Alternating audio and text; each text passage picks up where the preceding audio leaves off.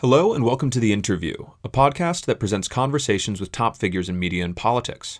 I'm Aidan McLaughlin, the editor-in-chief of Mediaite, and this week I'm joined by Paula Reid, a White House correspondent for CBS News. I called her up this week to discuss how COVID-19 tore through the Trump administration, what it's like reporting on a White House under quarantine, what goes on behind the scenes of the Trump press shop, and what we have in store for the last few weeks of the 2020 election. Paula Reid is the omnipresent White House correspondent for CBS News. When she's not interrogating President Donald Trump in the briefing room, you can catch her on air reporting breaking news from the White House on CBS This Morning through to CBS Evening News at night. Paula, thanks for joining us. I'm so thrilled to be here with you. So I am very excited to talk to you today because you really do have a front row seat at what's going on in the White House. And the past month has been one of the craziest news cycles in recent White House memory.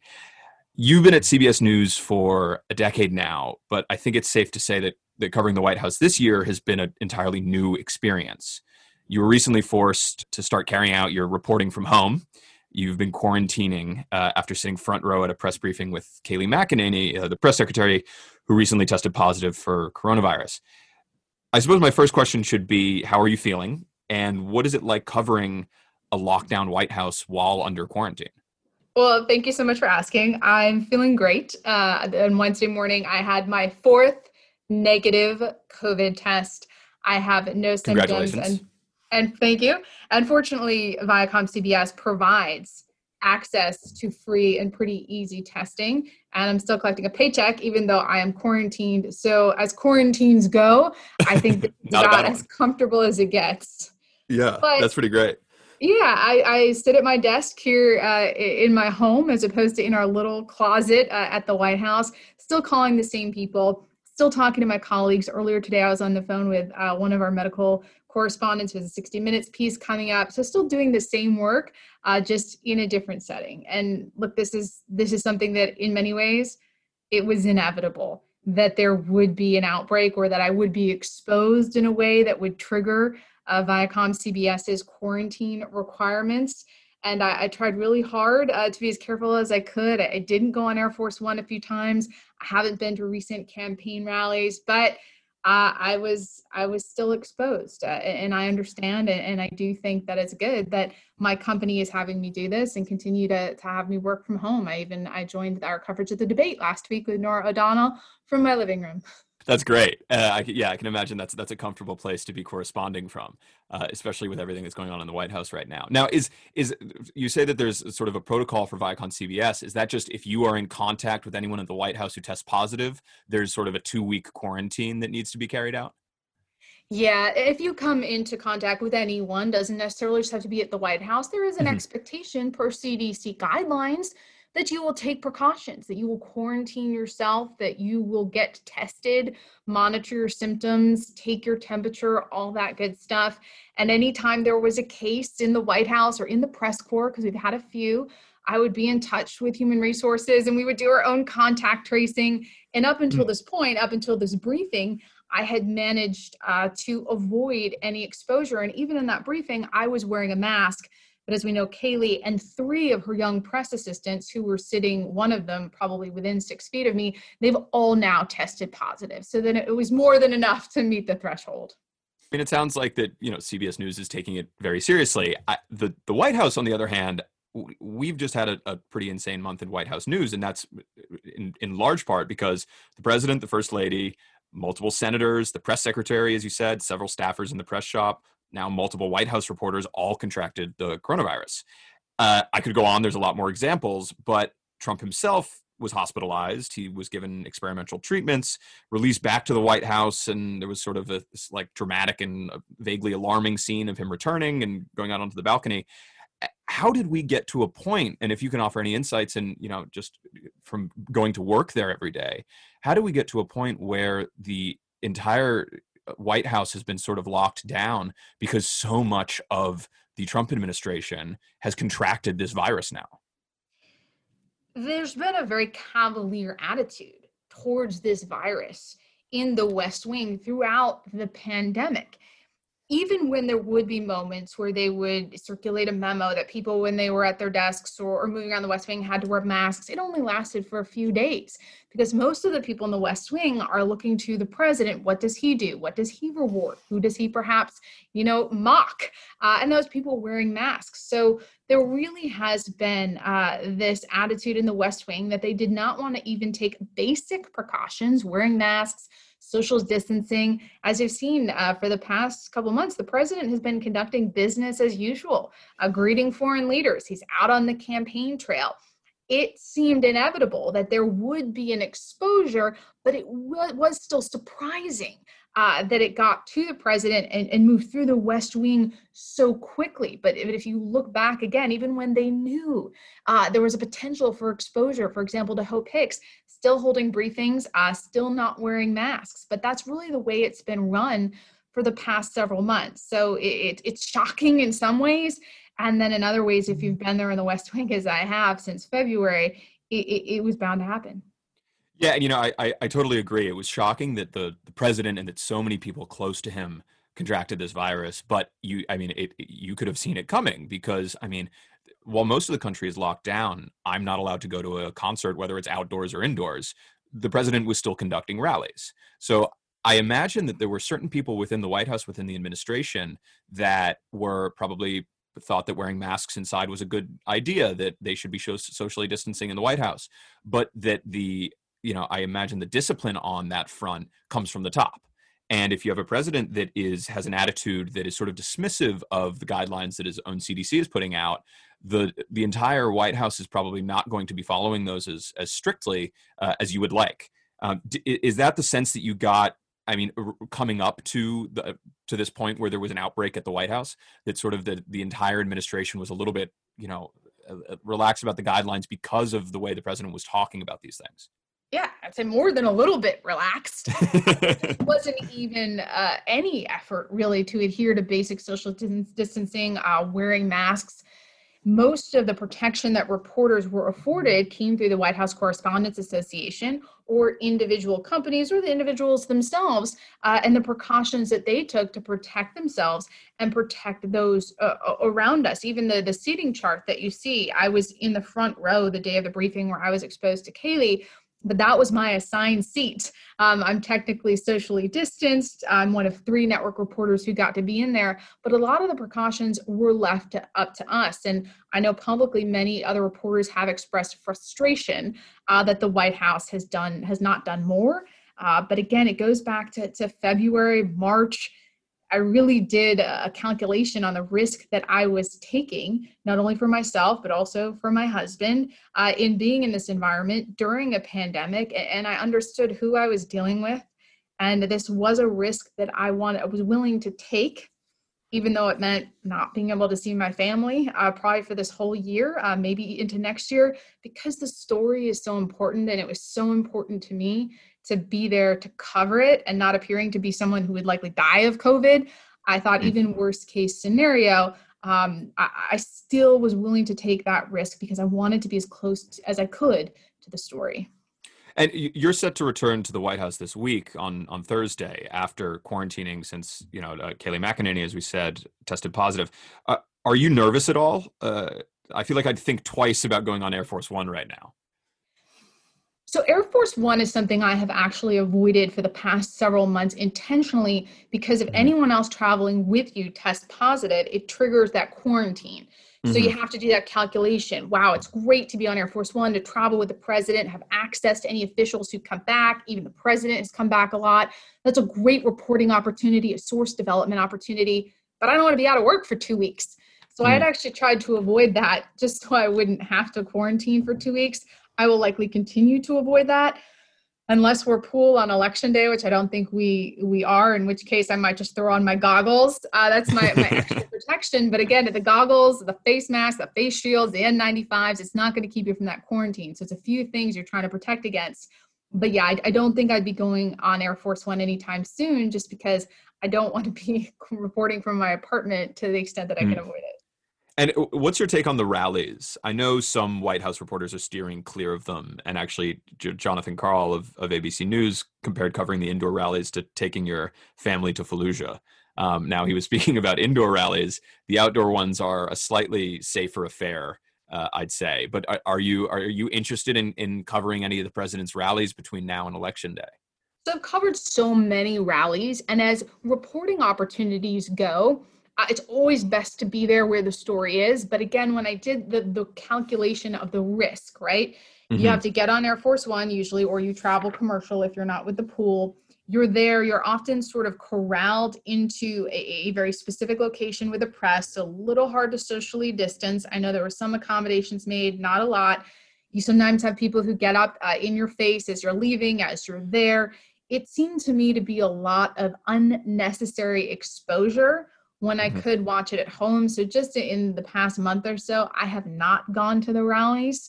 I had the opportunity to attend one and I did not, again, just because I felt that the risk of exposure was so high, particularly when you're in the press pool. So that's the group of reporters who travel with the president. You go on Air Force One, then you're crammed into these little vans, and sometimes you can socially distance and sometimes you can't.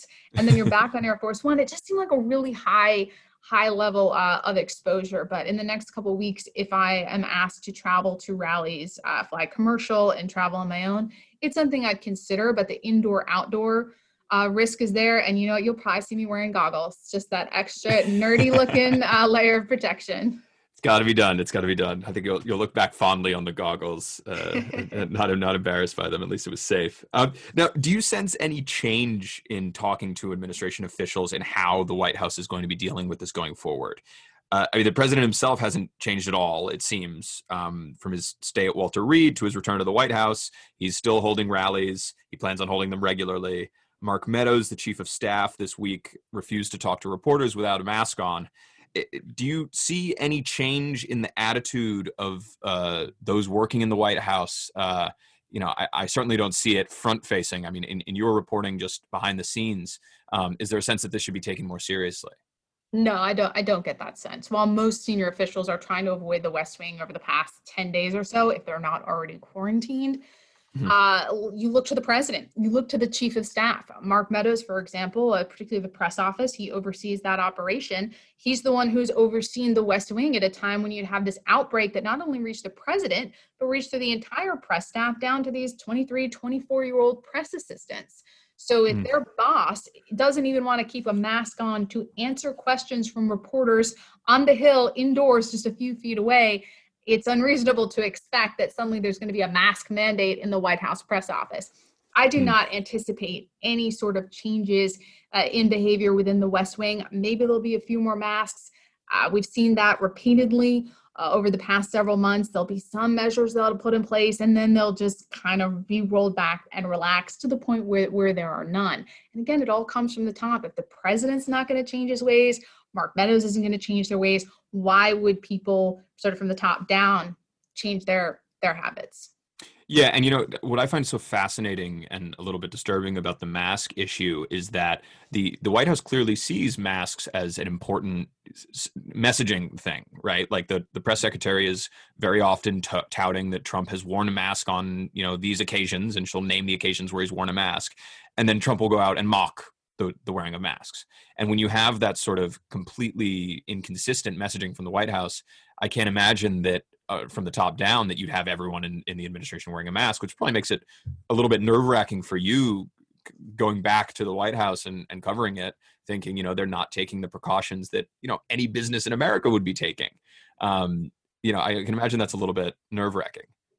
It's just the risk that you accept, to be honest. You do the best you Mhm. can. I avoided the press office a lot, primarily because I get my information mostly from real sources that I've Sure. developed and don't have a need to go in there. But sometimes logistically, you have to ask about press availability. You have to go in there to get your COVID test. I kind of avoid that whole scene because they weren't really taking precautions. I'll Mhm. probably do that even more going forward. But it is pretty shocking that they don't take more precautions. But as you said, mixed messages. Do as I say, not as I do. It's a Mhm. question I posed to the vice president at one point. The task force was holding a briefing, telling people about social distancing. Meanwhile, the campaign was holding events. And I asked him, it sounds like you're saying and have said since the beginning, do as we say, not as we do, be it about handshakes, social distancing, events. And though there have been many mixed messages throughout this pandemic from this White House, that has been one consistent theme. do as we say, not as we do. There are CDC guidelines. We'll put them on a fancy poster paper, but we are not actually going to abide by them within the confines of the West Wing. Yeah. Did you get any sense that we're going to have coronavirus task force briefings coming back at any point in the near future? I never know what to expect when it comes to the task force. I think you could potentially see here or there maybe a little more press availability, but to have those task force briefings like what we had with the vice president and Dr. Birx and Dr. Fauci, very unlikely, because what we've seen is Dr. Birx and Dr. Fauci have not consistently stayed on the message that the administration would like them to. So they have been sidelined in favor of other people, particularly Dr. Scott Atlas.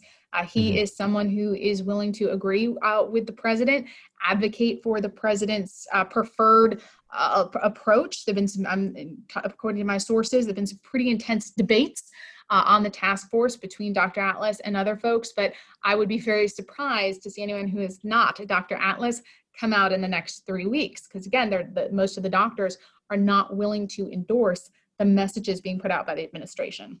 Do you have any sense what the energy in the White House is like? I mean, this really does. It seems from my position, not having sources in the White House and not reporting on it, but I get the sense that it must be like really quiet there now. You have the president who is either hunkered down in the residence or going out and doing rallies, and then a lot of staff have sort of left and are either quarantining or either infected with the virus or are staying home.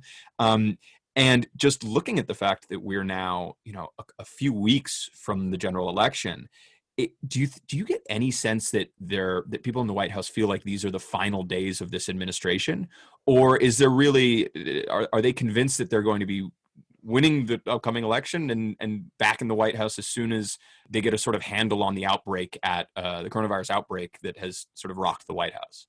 So it's interesting. When the president was first diagnosed, there was a hope among some of the advisors that I spoke with that maybe less President Trump, right? A less active press room, a less active West Wing would be a good thing, right? Yeah. They thought that would make him more sympathetic and perhaps help him, because so much of this election is a referendum on President Trump, his handling of COVID, and just those voters who don't particularly like him as a person or his Twitter account, but they're willing to look at his economic record. They thought this could be a good thing, but that is not what happened, right? That was not to be his fate. And now it is absolute domination of the airwaves, of eyeballs, of social media.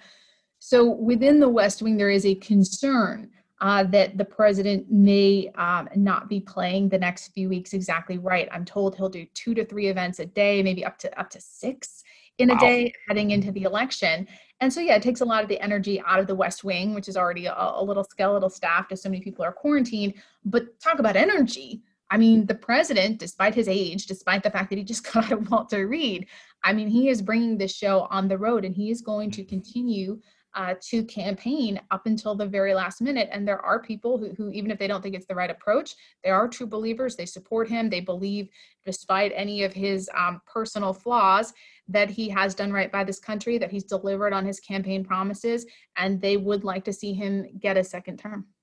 And, I was, from the sort of informal advisors of the president that I've spoken to, I got a sense after he got the diagnosis that there was this real hope that he would perhaps, as you say, take on a little bit more of an empathetic tone when it comes to the pandemic, but also really get on message and drive home a consistent message against Joe Biden in the last couple weeks of the election. Now, that has not happened, obviously. What I find fascinating is that the decision seems to have been made to really focus on giving interviews to sympathetic outlets. I saw recently you referenced in a tweet Brian Stelter's book Hoax, and to note that Trump is not always well served by conducting interviews inside the conservative media bubble, where he really only gets asked softball questions and sort of appeals to a pretty small audience. In light of that, I'm curious as to what you made of his conservative media tour in the aftermath of his release from Walter Reed. By my count, he appeared on Fox News 3 times. He had 2 interviews with Maria Bartiromo. He had a chat with Dr. Mark Siegel. He did an hours-long interview with Rush Limbaugh and then an interview with Mark Levin. What do you think of that strategy just a couple weeks out from the election when he's down in all the polls? And it seems like what he should be doing is broadening his base of support. But I get the sense that he's really just trying to appeal to quite a narrow base. And I don't know if that's going to be successful, but I'm curious as to what you make of it. Yeah, it seems on Rush Limbaugh or Maria Bartiromo's show, you're preaching to the converted. You're speaking to your base. And it's a safe space. When there were a lot of unanswered questions about his health, when he tested positive, when he knew he had been exposed, it appears that he still traveled, potentially exposing donors. His physician, during that time that he was in Walter Reed, gave a series of statements that were then contradicted by his own subsequent statements, in addition to the chief of staff. There were a lot of questions that the president could have come out and gotten ahead of, even an interview with the Associated Press or something. Just come out and get the facts on the record. So the fact that he stayed contained in that conservative media bubble, and to a large extent his surrogates did as well, that suggests that there were some questions they didn't want to answer, and that's a missed opportunity again to convert those voters in the middle that they thought they might be able to bring over to his side, particularly with the Supreme Court fight. Women in particular, those voters who just don't like the president as a person, but may be willing to vote for him depending on his policies. But if this is indeed, this election, a referendum on him and his conduct and his handling of COVID, by and large, the polls show that most voters do not think the administration has done a good job in handling COVID, and he really hasn't done anything, it would appear, to sway voters the other way since he himself was diagnosed. There seems to be a defense from the White House whenever the White House and the campaign, whenever anyone cites the polls, which overwhelmingly show him down in, the key swing states and nationally, that you shouldn't listen to the polls. I mean, he just said today that, that all the polls are fake, which is something he says frequently.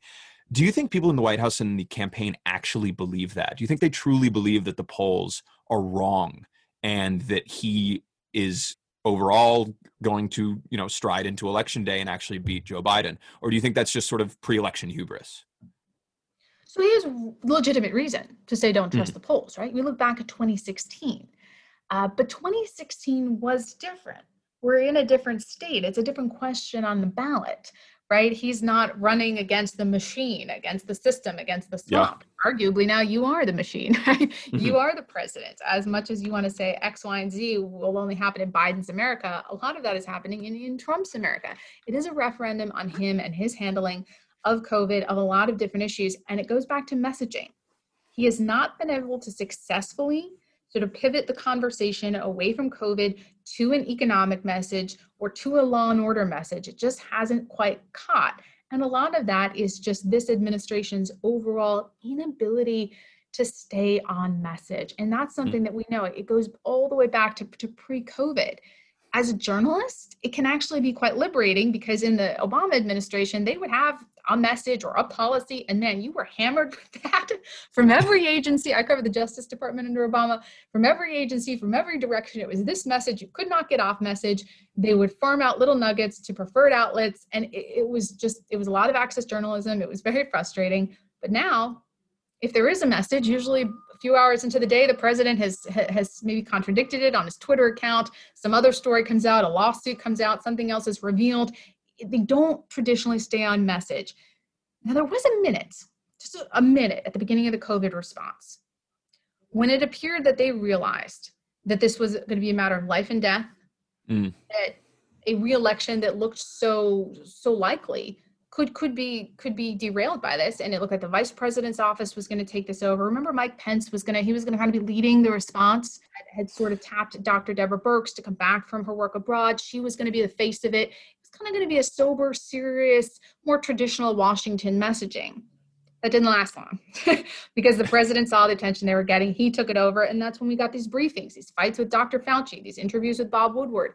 The president's inability to sort of stay on one accurate, consistent message about COVID has really cost him and put him in this situation. And he continues to do the same thing, right? We can't even trust what his physician says about the condition of his lungs. We can't get a straight answer. So he finds himself a couple weeks out from election without a clear message to voters at this point. Obviously, make America great again, keep America great again.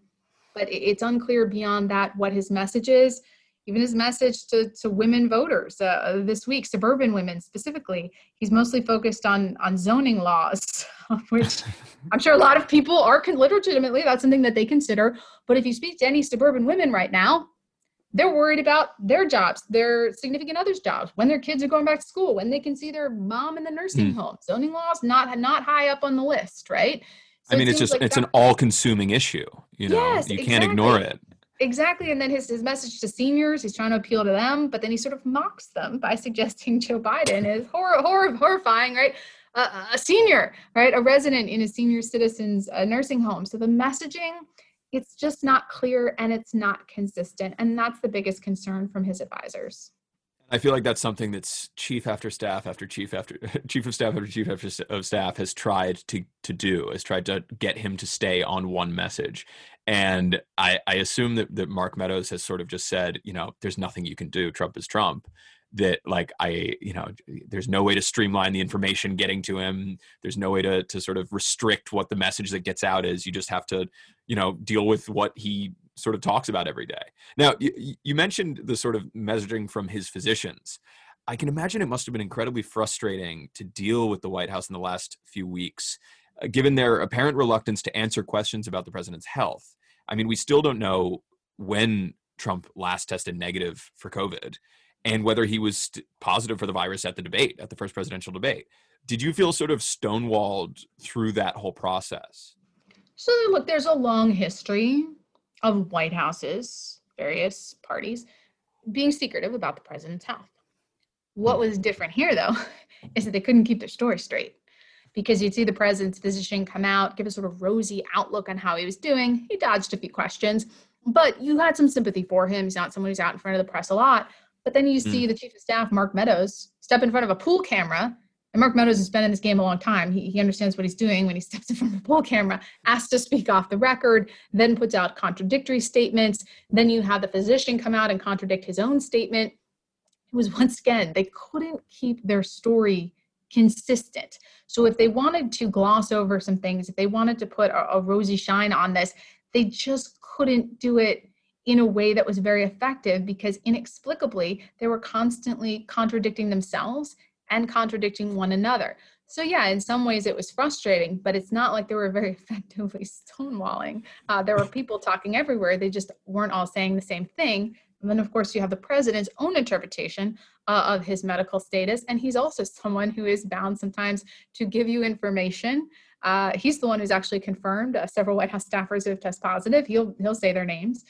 So it was frustrating, but it was also kind of par for the course. Even if they intend to cover things up or put a positive spin, they just didn't do it very effectively. I did feel sort of sorry for Dr. Sean Conley, the White House physician, when he was getting pressed on whether the president was ever put on oxygen, and he said he hasn't been put on it this morning, and then repeatedly said that, which was just the most obvious tell for the what he was trying to hide about the president's health. It was like, if you physician with military experience, they're not exactly known for being imprecise in their language. Exactly, and it's like you're giving all this timelines. You're giving all this other information, and then it's like the one thing that you're being sort of sketchy about. Obviously, reporters have a nose for that and are going to keep asking about it. I wanted to talk about the press briefings. You've made a name for yourself with pretty tough questions of Trump and his press secretary. In return, the president has treated you to personal insults, I'd say more than once. In one briefing from April or earlier this year, when you questioned him about the U.S. response to the pandemic, the president called you disgraceful. And then in an interview with the New York Post, he said you were angry and complained that you weren't Donna Reed, who's a housewife character from a mid-century sitcom. What does it feel like when the president of the United States is insulting you in that manner? Do you care at all, or does it just sort of roll off? So it goes back to the fact that I am a recovering lawyer. And whenever I go into these press briefings, it's not personal. I'm trying to get information. And I do that the same way I used to as a prosecutor. And our whole White House team, we all work together every day to craft questions, not just a question, but 6 follow-ups that are based in facts that we have checked. We speak with our sources. we're going to try to get that information. So if I ask the president, what did you do in February to help hospitals prepare, and it's some sort of personal insult or a deflection, my brain just translates that as not the answer. Move on to the follow-up question. Mm-hmm. It's the same exact thing I did as a lawyer, same exact thing I did as a prosecutor. And that's how I approach it. I don't take it personally. It doesn't hurt my feelings. It's all about trying to get that information. And what's been so surprising to me is there've been some questions that were great opportunities for him to appeal to voters. For example, when I asked him why he kept claiming credit for Veterans Choice, it would have been an opportunity for him to say, yeah, I didn't pass it, but I expanded it and I improved upon it. I made it better. And I'm sure people would have been like, oh, what did he do? And maybe go look. Instead, when I pressed him on that, he stormed out of a press briefing. There was another time when I asked him about his plan to help the economy. And it was personal insults, but it was an opportunity to really speak to voters. And I think when he pivots to that sort of shtick of attack the press, I think it works in some circles, in some instances, but when you're dealing with life and death and the economic devastation that we've seen over the past several months, it's a missed opportunity for him. And I think people see through it. It's not my job to amplify messages that are false. It's my job to get information. And I've been doing this for a long time.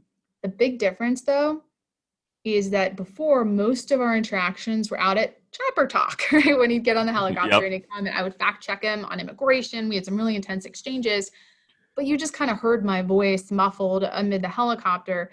And during the pandemic, there were a lot of people watching a briefing with a cuts camera. So people were able to put the face with the aggressive prosecutorial style questioning. And I think that's why it's maybe gotten a little more attention, but it's the exact same style of questioning that I used with Loretta Lynch, with Attorney General Loretta Lynch, Attorney General Jeff Sessions, Attorney General William Barr, my previous job covering the Justice Department, and with everyone I've encountered at the White House. Yeah, I think the attacks on the press probably, and especially when they're sort of in a personal insult from the briefing room podium, probably have the long-term effect of delegitimizing the press to his supporters, to a very core group of supporters. But in the short term, I'm sure they turn off a lot of people who are just, shocked at there being a normal question being asked of someone in power and them dismissing it with an insult. Now, your style of questioning, which I would say is no nonsense, it presumably gets you a fair amount of criticism from Trump supporters. Do you feel like you get an inordinate amount of attacks either on social media or from hosts on Fox News, like more so than you would in another administration? So I don't recall too many attacks from hosts on Fox News. Okay. And I think part of that is consider yourself lucky. The questions are fact-based. Mm-hmm. And a lot of the instances, I think the reason that it didn't become more of a target is because to play those clips, it was a missed opportunity. It wasn't a gotcha, right? It was, it didn't look maybe great for the president, because if you don't have an answer to, hey, what did you do for one of the 3 months in this pandemic? That's not a great look. So I think a big reason I haven't felt that, was because of the types of questions I asked. I'll also note I interned at Fox News when I first started out, way back in the day. Not Fox News network, but a local affiliate. I have a lot of contacts there, a lot of friends who work there. But I don't think that the primetime opinion hosts have targeted me for that. Look, I covered Hillary Clinton's email investigation, and we didn't know at the time about the troll factories and a lot of the manufactured outrage. So having been through that, and literally for days and days and days and days and days to be bombarded, no matter what you reported, by comparison, none of this is really, it just doesn't faze me. And I'm pretty good at sussing out, the complaints and the attacks that come between, like, when does the business open in Moscow? Like, it's like late at night for us, the ones that come overnight and the ones that come from real voters. And, sometimes I have perhaps, like with a White House official, interrupted too many times in my question, and I'll watch it back and I'll say, this person was right. I should have let this person speak a little bit more. It goes back to that prosecutor training, right?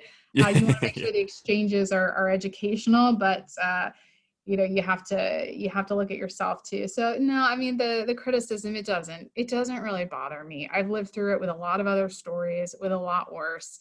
And as long as your questions are based in facts, that's always going to carry you through. And, people who get upset with me with this administration, well, in the next, year or 5 years from now, if the parties change, it'll be just as aggressive. And people who Sure. are praising me now will be upset. It'll be consistent throughout my career, the sort of bulldog style. It's just me. Well, I'm glad to hear that. Now, Kayleigh McEnany is the fourth press secretary, I believe. She follows Sean Spicer, Sarah Huckabee Sanders, Stephanie Grisham. How would you say she measures up against those? Do you find that she's a good press secretary to work with? Does she do a good job of representing the White House and the taxpayer? So I think my experience with this particular regime in the press office has been better in that we do get press briefings, which we appreciate. They are more That's good. responsive than they were under Stephanie Grisham, Mhm. but the briefings are not very substantive. And if you ask questions, I've asked about vaccine policy, things like that, there's just no information that's conveyed. A Mhm. lot of it is sparring. A lot of it is whataboutism. I don't find that the briefings are terribly valuable in terms of the information that is gleaned. Now, when it came to Sarah Huckabee Sanders, behind the scenes, I felt like I had a great relationship with her behind the scenes, even if we had some pretty intense, again, those aggressive bulldog fact-checking exchanges in the briefings behind the scenes. If I had a scoop, we would talk. We would try to negotiate. Maybe she needed me to wait an hour, but she promised not to give it to anybody else. We had a really great professional working relationship, even if things got heated in the briefing. I find right now with this current press office, it's not as much like that. But again, we have the briefings. They are what they are. They have a boss. They're playing again to the boss. And if the boss wants advocacy and the sort of moments and the zingers instead of actual information conveyed to the taxpayers in exchange for the salaries that they're paying the press office,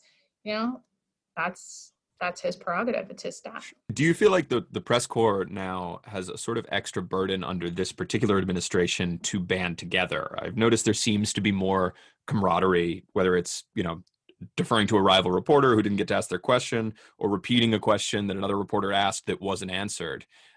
Is that something that you see as unique to this administration?